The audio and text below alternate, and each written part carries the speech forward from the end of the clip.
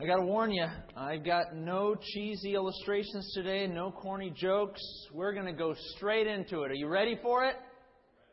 All right. How many of you like the cheesy jokes and corny illustrations? I'm sorry. There's none today. None. Friends, we are at a unique spot in the book of Romans. We've been going through this book for who knows how long. It's been about a year and a half, and I think. And it's been such a joy, I tell you. It's been such a joy for me to walk through this book personally, and I hope it's been the same for you. We're in a particular spot in Romans, a series that spans chapters 9, 10, and 11, and we're titling this series, God's Plan for Israel. God's Plan for Israel. And we've gone through some 5 parts already, and today we're at part 6 in our series of God's Plan for Israel. Part 6 is entitled, Is Confession Required for Salvation? Is confession required for salvation? Romans 10. Would you please stand with me as we read Romans 10, verses 8 to 13? Romans 10, verse 8 to 13. And here we have the Apostle Paul writing. And he writes this in verse 8. He says, But what does it say? The word is near you, in your mouth and in your heart. That is the word of faith which we preach. That if you confess with your mouth the Lord Jesus and believe in your heart that God raised Him from the dead, you will be saved. For with the heart one believes unto righteousness, and with the mouth confession is made unto salvation. For the Scripture says, Whoever believes on Him will not be put to shame. For there is no distinction between Jew and Greek, for the same Lord over all is rich to all who call upon Him. For whoever calls on the name of the Lord shall be saved. Father, bless us as we go through this passage. Lord, it's a difficult one. It's one in which Christians over the centuries have interpreted differently, approached differently, defined terms differently. Lord, we need Your Spirit to guide us. We need Your Spirit to open our eyes, to enlighten us, to show us Your truth. Help us, Father, to learn from this precious, this famous text. Help us to apply it to our lives. In Jesus' name we pray. Amen. You may be seated. Verse 8, Paul writes, But what does it say?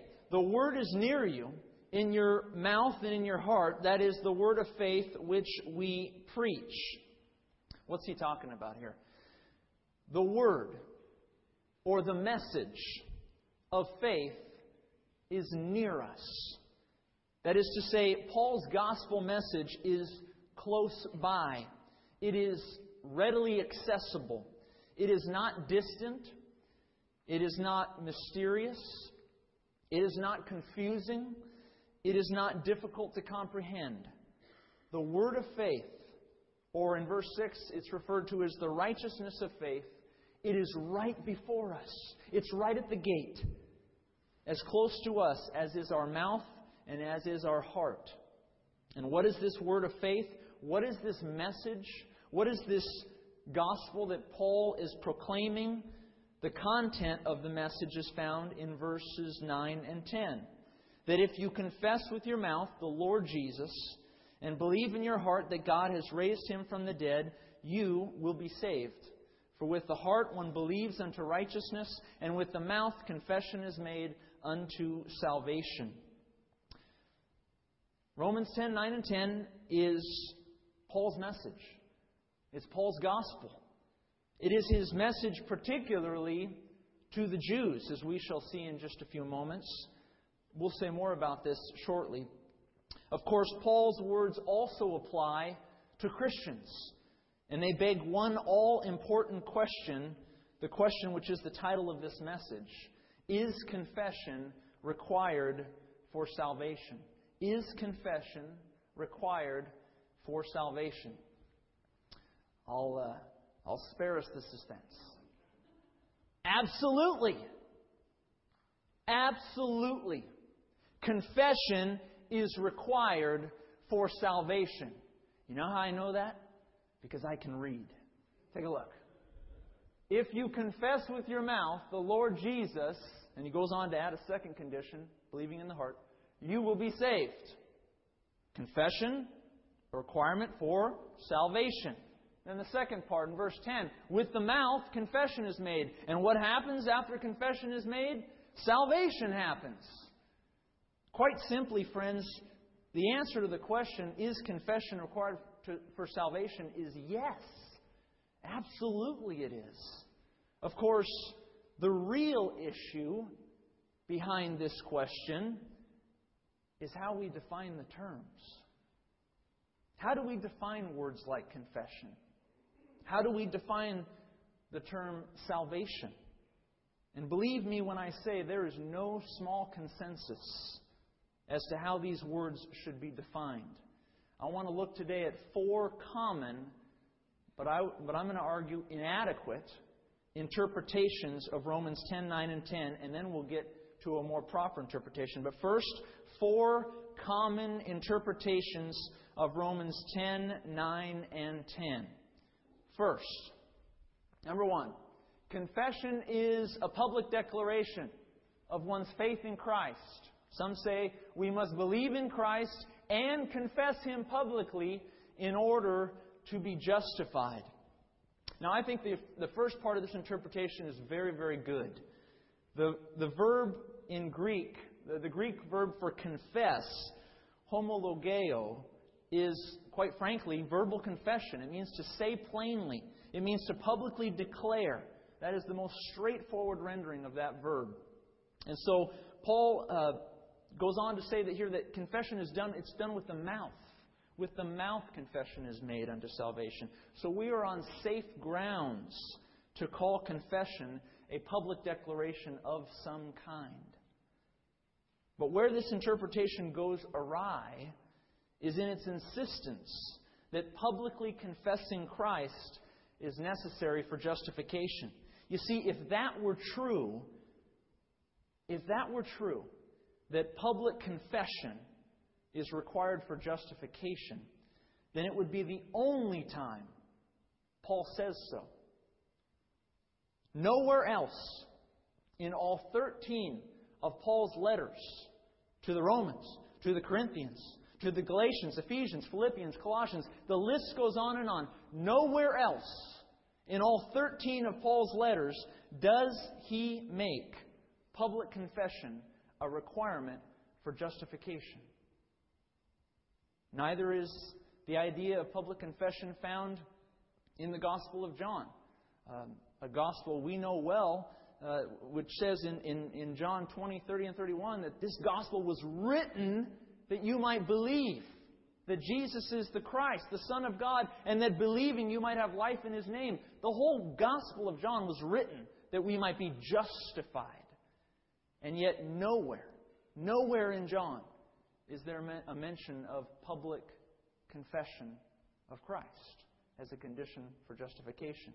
Jody Dillow writes, if we must confess Jesus as Lord in order to be saved or justified, then a man could not be saved by reading John's Gospel. That's a striking statement. Zane Hodges writes, Romans 10, 9, and 10 has been used by many to present confession as a coordinate condition with faith for obtaining eternal life. But if that were the intent of Paul's declaration, it would stand absolutely alone on the pages of the New Testament. Friends, realize this. If we are to suppose, as this first view supposes, and many Christians suppose, that public confession of Christ is a requirement to get into heaven, then Romans 10, 9, and 10 would be the only place in the New Testament where that condition occurs. That's a striking reality, and one that should lead us away, not toward, that view of Romans 10, 9, and 10. How about a second interpretation of these verses? Number 2, let's say confession is inevitable external evidence of true inward faith. We must believe in Jesus to be justified, and real faith will automatically manifest or confess itself outwardly. Now, this interpretation is flawed on a couple of reasons. Number one, it really blurs the line on what confession is. Again, a plain and straightforward meaning of the verb homologeo in Greek is to say or declare with the mouth. And here, this view thinks that those who hold this view argue that no, it's just any evidence, any physical evidence. So it seems to mitigate the meaning of the word confess. But secondly, and perhaps more strikingly, this interpretation actually rearranges Paul's words. This interpretation that real faith will automatically manifest itself outwardly or publicly, this interpretation actually reverses what Paul says. Notice what Moody Bible scholar John Hart writes. He says, this exegesis subtly reverses the text to say, if you are saved, you will confess that Jesus is Lord. But Paul declares, if you confess that Jesus is Lord, you will be saved. Do you see the subtle difference? It's no small difference. Those who hold position 2 here, that real faith always confesses, well, that reverses precisely what Paul has just said. No, you need to confess first and then you'll be saved. Interesting. This view also just doesn't quite hold water. How about a third view? Confession is a total inward surrender to Christ. We must believe in Jesus and wholly submit to Him in order to be justified. Here again, this interpretation relies heavily on understanding the word confession in a very metaphorical sense, one that's very foreign to the New Testament. Verbal confession is just that. It's verbal confession. And even if it... and submitting or surrendering to Christ is never given in the New Testament, in all the Scriptures, as a condition for justification. The Bible repeatedly teaches us that faith is the condition for justification. So again, this view we cast aside. How about a fourth view? Confession, this is a popular one. Confession is synonymous with belief. We must believe or confess Jesus in order to be justified. Now, you might be seeing some similarities between all four of these, but I assure you there are some differences here. If we suppose, as many do, that Paul's just saying the same thing here, he's just two sides of the same coin, then we're going to have trouble when we come to different portions of the Word of God. I gave you some questions about this message a couple weeks back as we were preparing for it, and I sent home one text, John 12, 42 and 43. How many read that text by chance? I'm curious. I know, Mike, you did, and some others. Okay, a few of you. If confession is synonymous with belief, then pray tell me how we interpret John 12, 42 and 43. Take a look. Nevertheless, John comments, he's summarizing about Jesus' ministry. Nevertheless, even among the rulers, many believed in Christ, but because of the Pharisees, they did not confess Him, lest they should be put out of the synagogue, for they loved the praises of men more than the praise of God. You see, friends, if confession and belief are one and the same, then how do you possibly make sense of John 12 here? You can't. It's not possible. Clearly, they're distinct. Not only that, but just a few verses after our portion in Romans today, we find a very peculiar statement by Paul.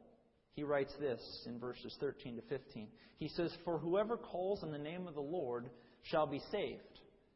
How then shall they call on Him in whom they've not believed? And how shall they believe in Him in whom they've not heard? And how shall they hear without a preacher? And how shall they preach unless they are sent?"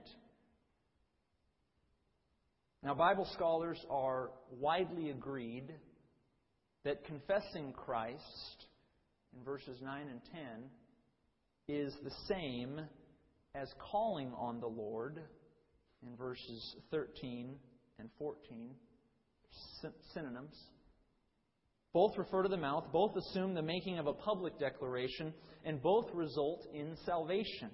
So again, we agree that confession and calling on the name of the Lord are synonyms, but we can't agree that confession and belief are synonyms.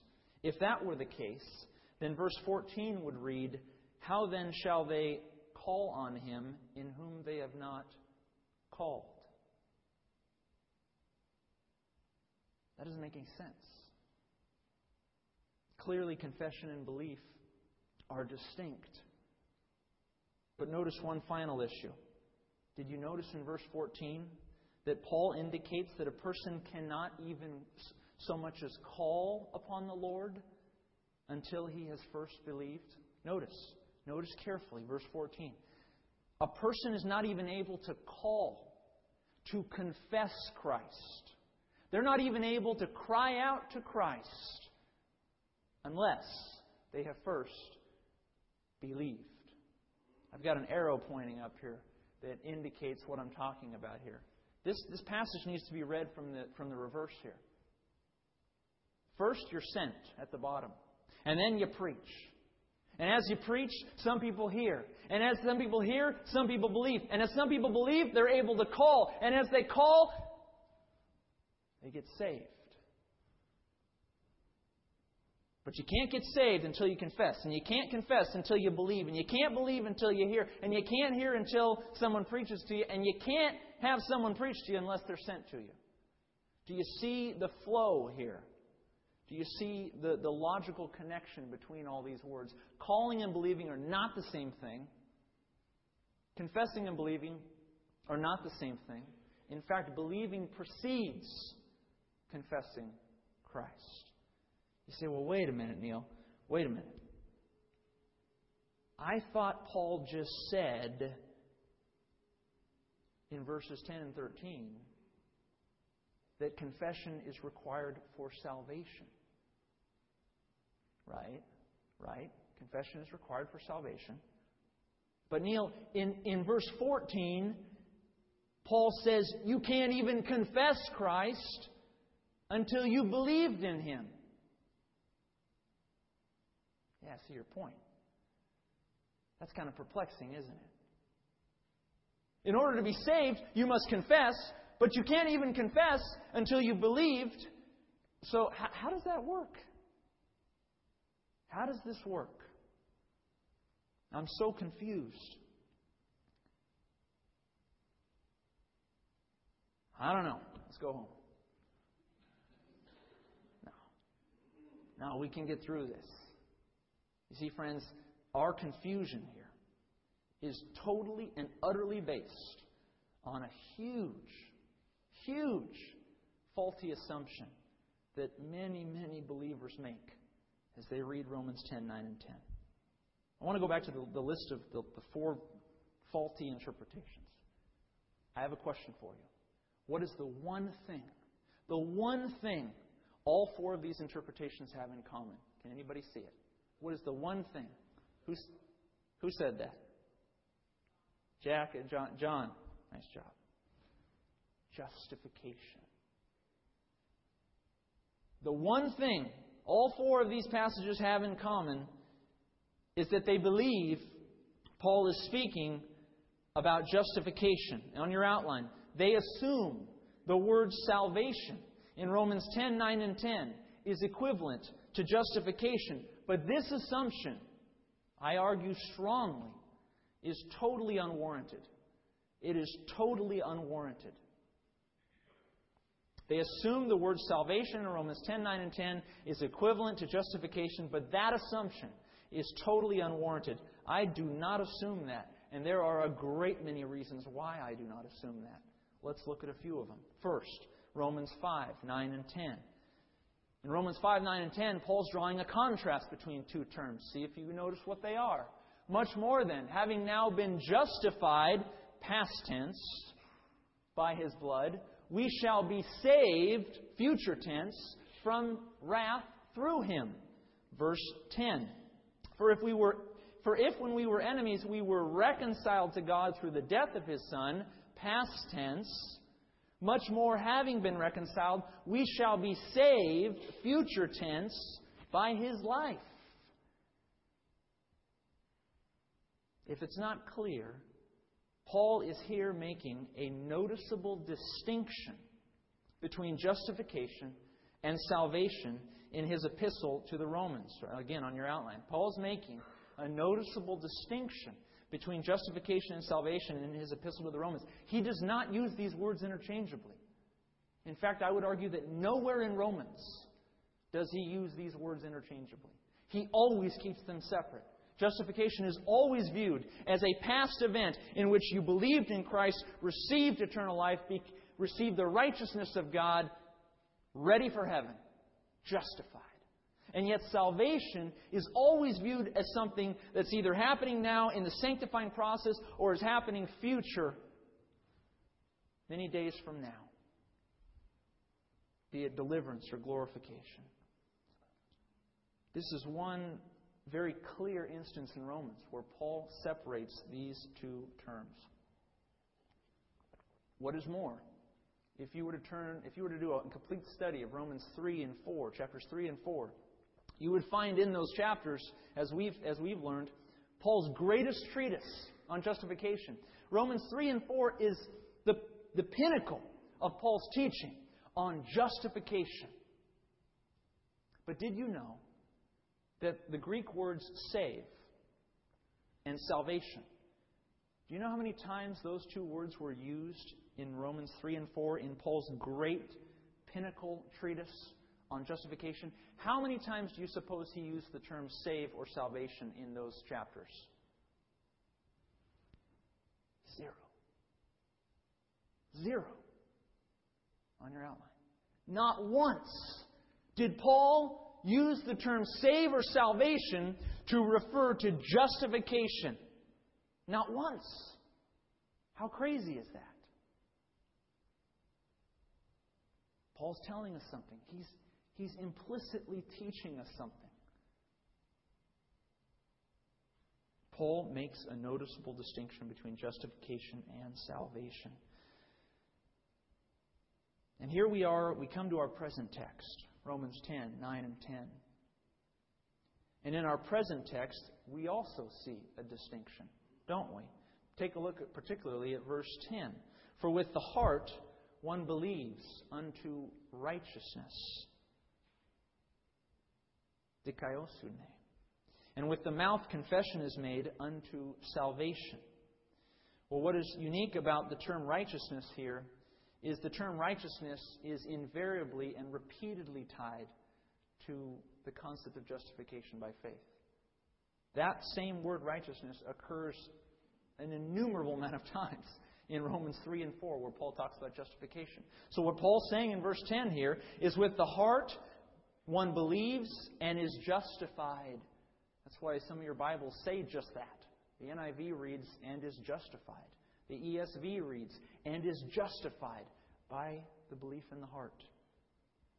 But with the mouth, and the Greek word "and" there is actually the Greek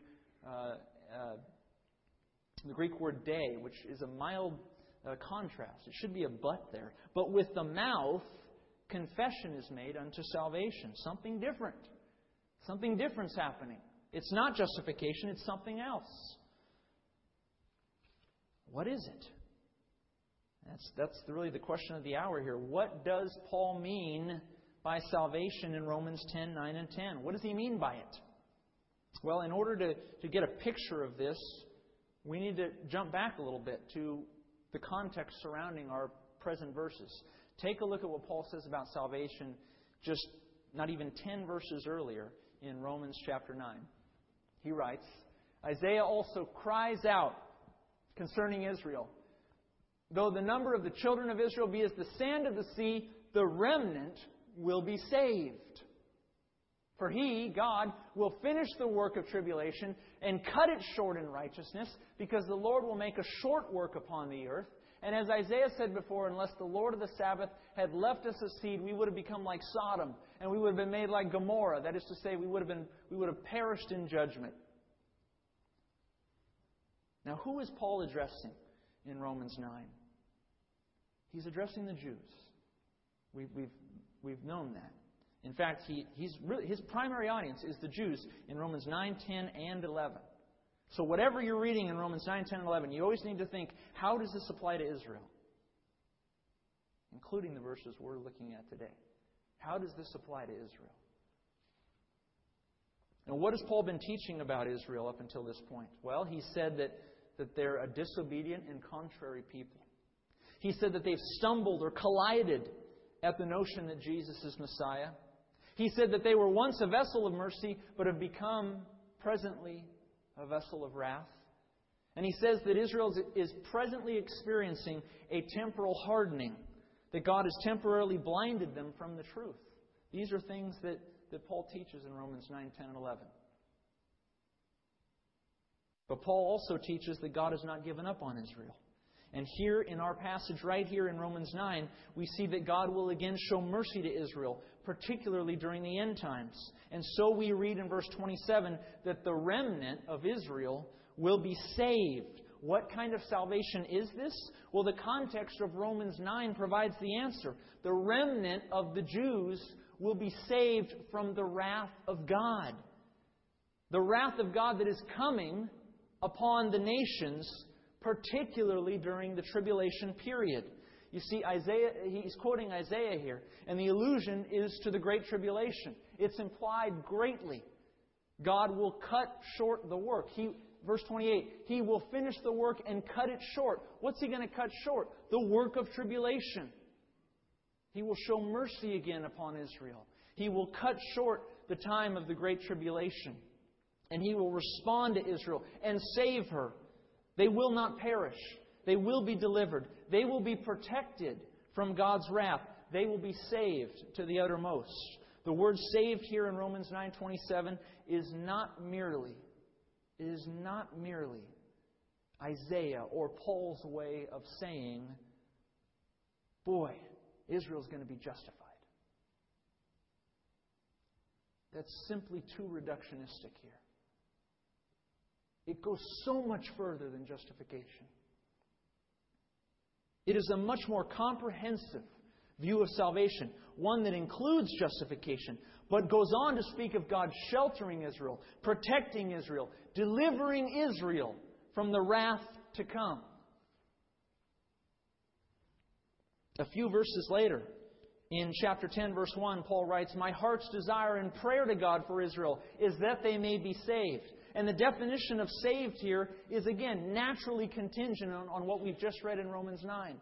It is only 3 verses apart.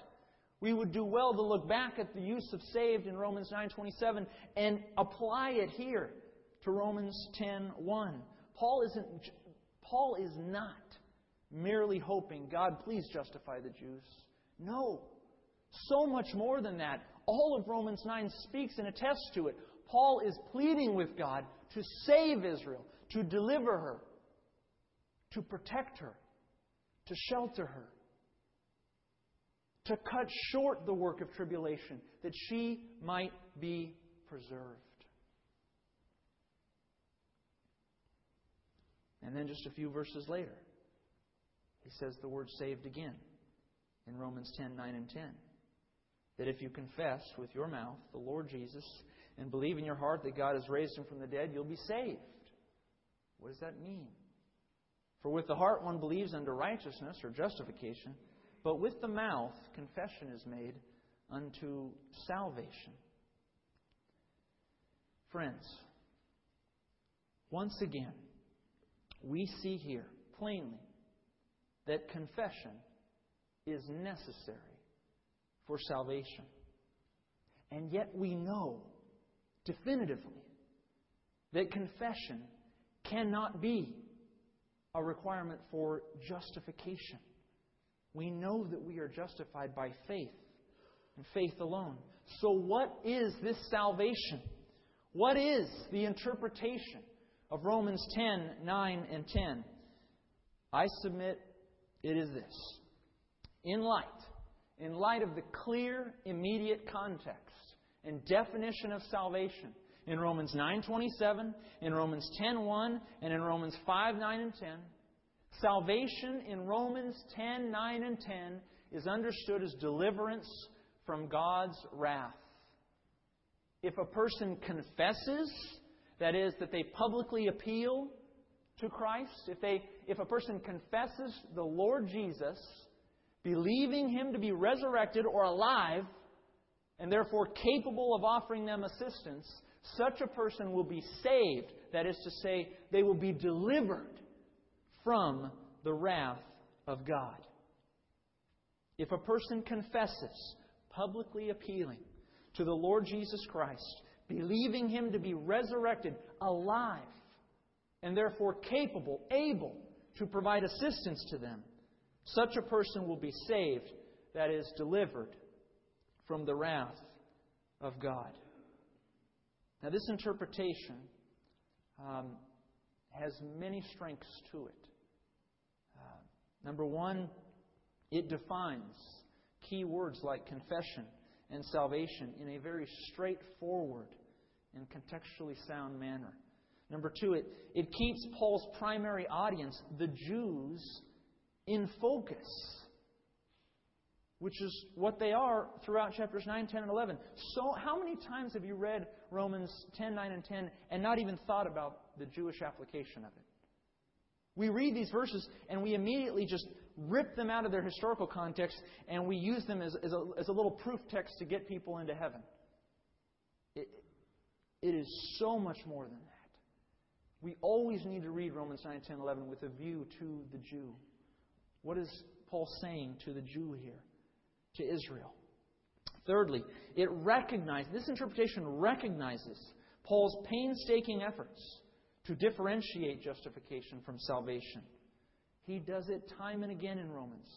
Paul never uses these words interchangeably. He always keeps them separate. Always. Always in the book of Romans.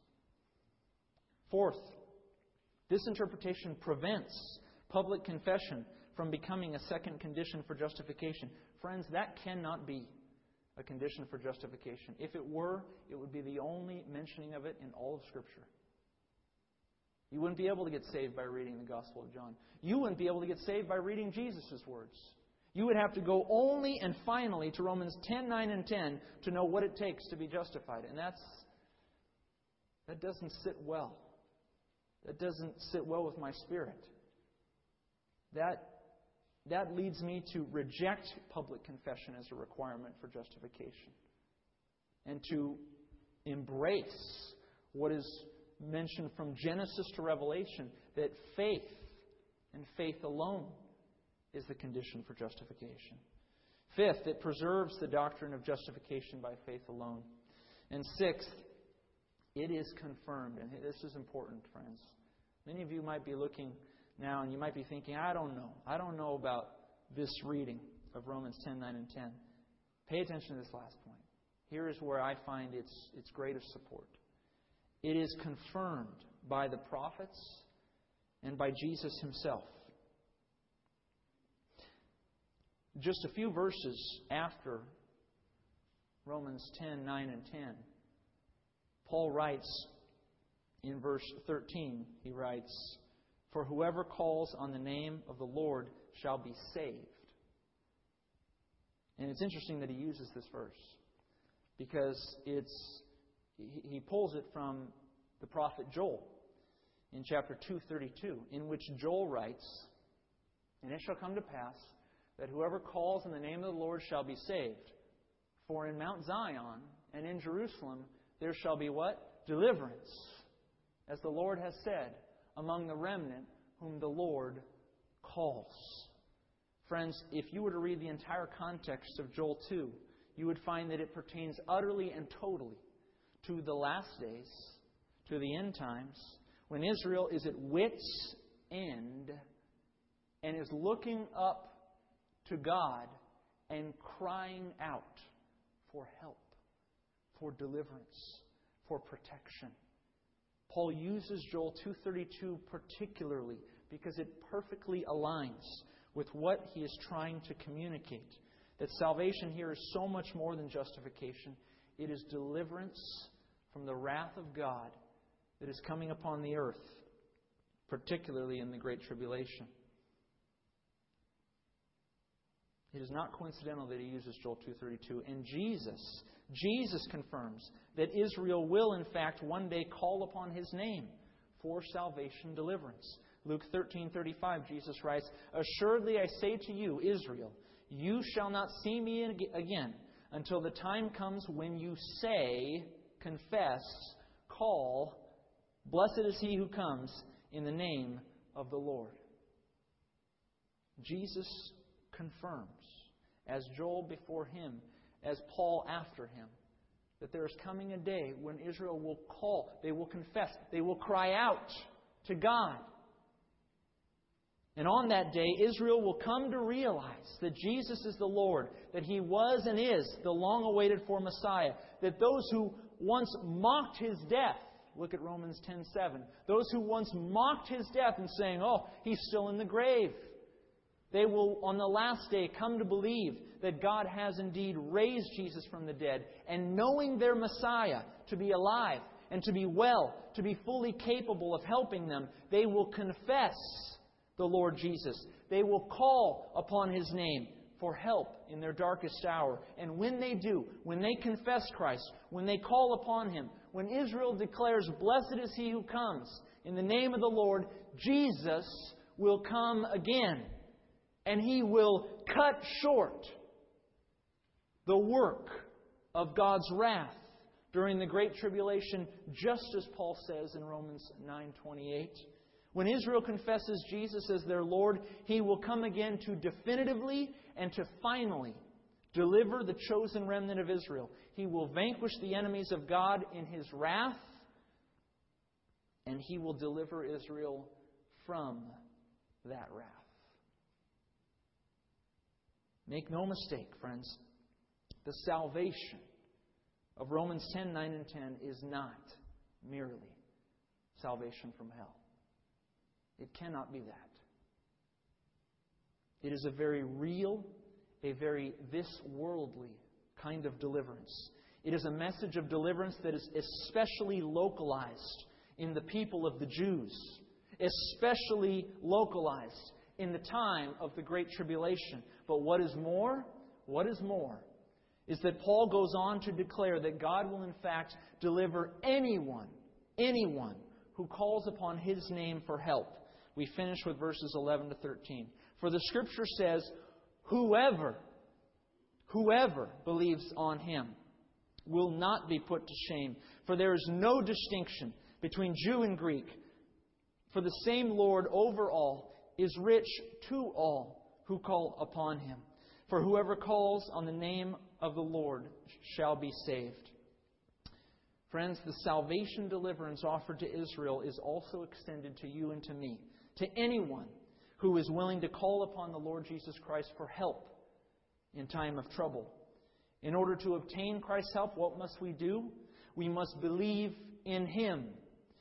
We must believe that He is risen. That is, that He is alive and ready and willing and capable to help us. Secondly, we must confess Him.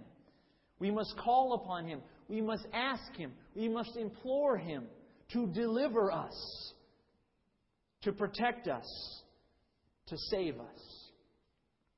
And when these two conditions obtain, when we confess with our mouth the Lord Jesus and believe in our heart that God has raised Him from the dead, we shall be saved. We shall be delivered. We shall be protected. We shall be preserved. Now, I don't pretend to know the exact nature of God's deliverance. I don't pretend to know precisely how He might offer me assistance at any given moment that I ask Him for it. But I do know this assuredly. When I call on Christ for help, I will be helped. When I call on Christ for help, I will be helped. For the Bible tells me that whoever calls on the name of the Lord shall be saved, shall be delivered. Sometimes we think that this isn't deliverance. This isn't help. This isn't assistance. We look at our life circumstances and we've been crying out for help, for deliverance, for protection. And we look upon what's happened and we think, this doesn't match what I thought was God's aid to me. Friends, I assure you, if your believing Christ is alive and well, capable of helping you, and if you call upon Him for help, you will be helped. You will be helped. Just as Israel will be helped on the last day. We began this time together in verse 8, considering the notion that the Word is near us, in our mouth and in our heart. And now we see just how near God's deliverance is. It is so close to you that all you have to do is call upon Him for it. It is so near to us that all we have to do is look heavenward and say, Jesus Christ, help me. Help me. It is near us. It is readily accessible. It is right at the gate. And so together, alongside Israel, we can declare, in accordance with Deuteronomy 4:7, for what great nation is there that has God so near to it, as the Lord our God is to us, for whatever reason we may call upon Him. Ask Jesus for help, friends. Ask Him for help, and you will have it. I know you will have it because I've seen it. I see it in Glenn. I see it in Fred Coblentz, who's come through surgery. We're seeing it through Debbie and through Luis and through so many others who are being brought through times of difficulty, times of hardship, times of trial. And God is delivering. He is saving. He is protecting. He is preserving. Why? Because this church is calling Him for it. We are imploring Him for it.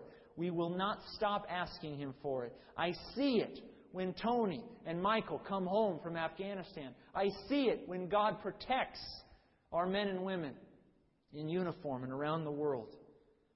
When we call upon Him, when we confess Him, we have aid. The question is, will you depend upon Him for it? I love the Lord because He has heard my voice and my supplications, because He has inclined His ear to me. Therefore I will call upon Him as long as I live. The pains of death, they surround me.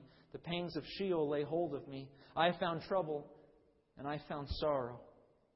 But then I called upon the name of the Lord. O Lord, I implore You, deliver my soul. May this be our prayer. Heavenly Father, Lord, we will call upon You. For we know that whoever calls upon You shall be saved. God, You are great and mighty. And You love Your people. And You love when we ask You for help, when we appeal to You for help. Father, we know that appeal, that confession, we know that it doesn't determine our eternal destiny. We know that is secured by our faith and by our faith alone. But Lord, we want to be a people who go so much further than justification. We want to be a people who confesses You, who seeks You out, who seeks Your aid and are helped thereby. God, may we not be ashamed. May we not be timid. May we not be shy to call upon You for help. May we do it with the lowest of needs and with the highest of needs, with the simplest of troubles and with the greatest of hardships. May we be a community that calls upon You, for we know that whoever calls on the name of the Lord shall be saved. In Jesus' name we pray. Amen.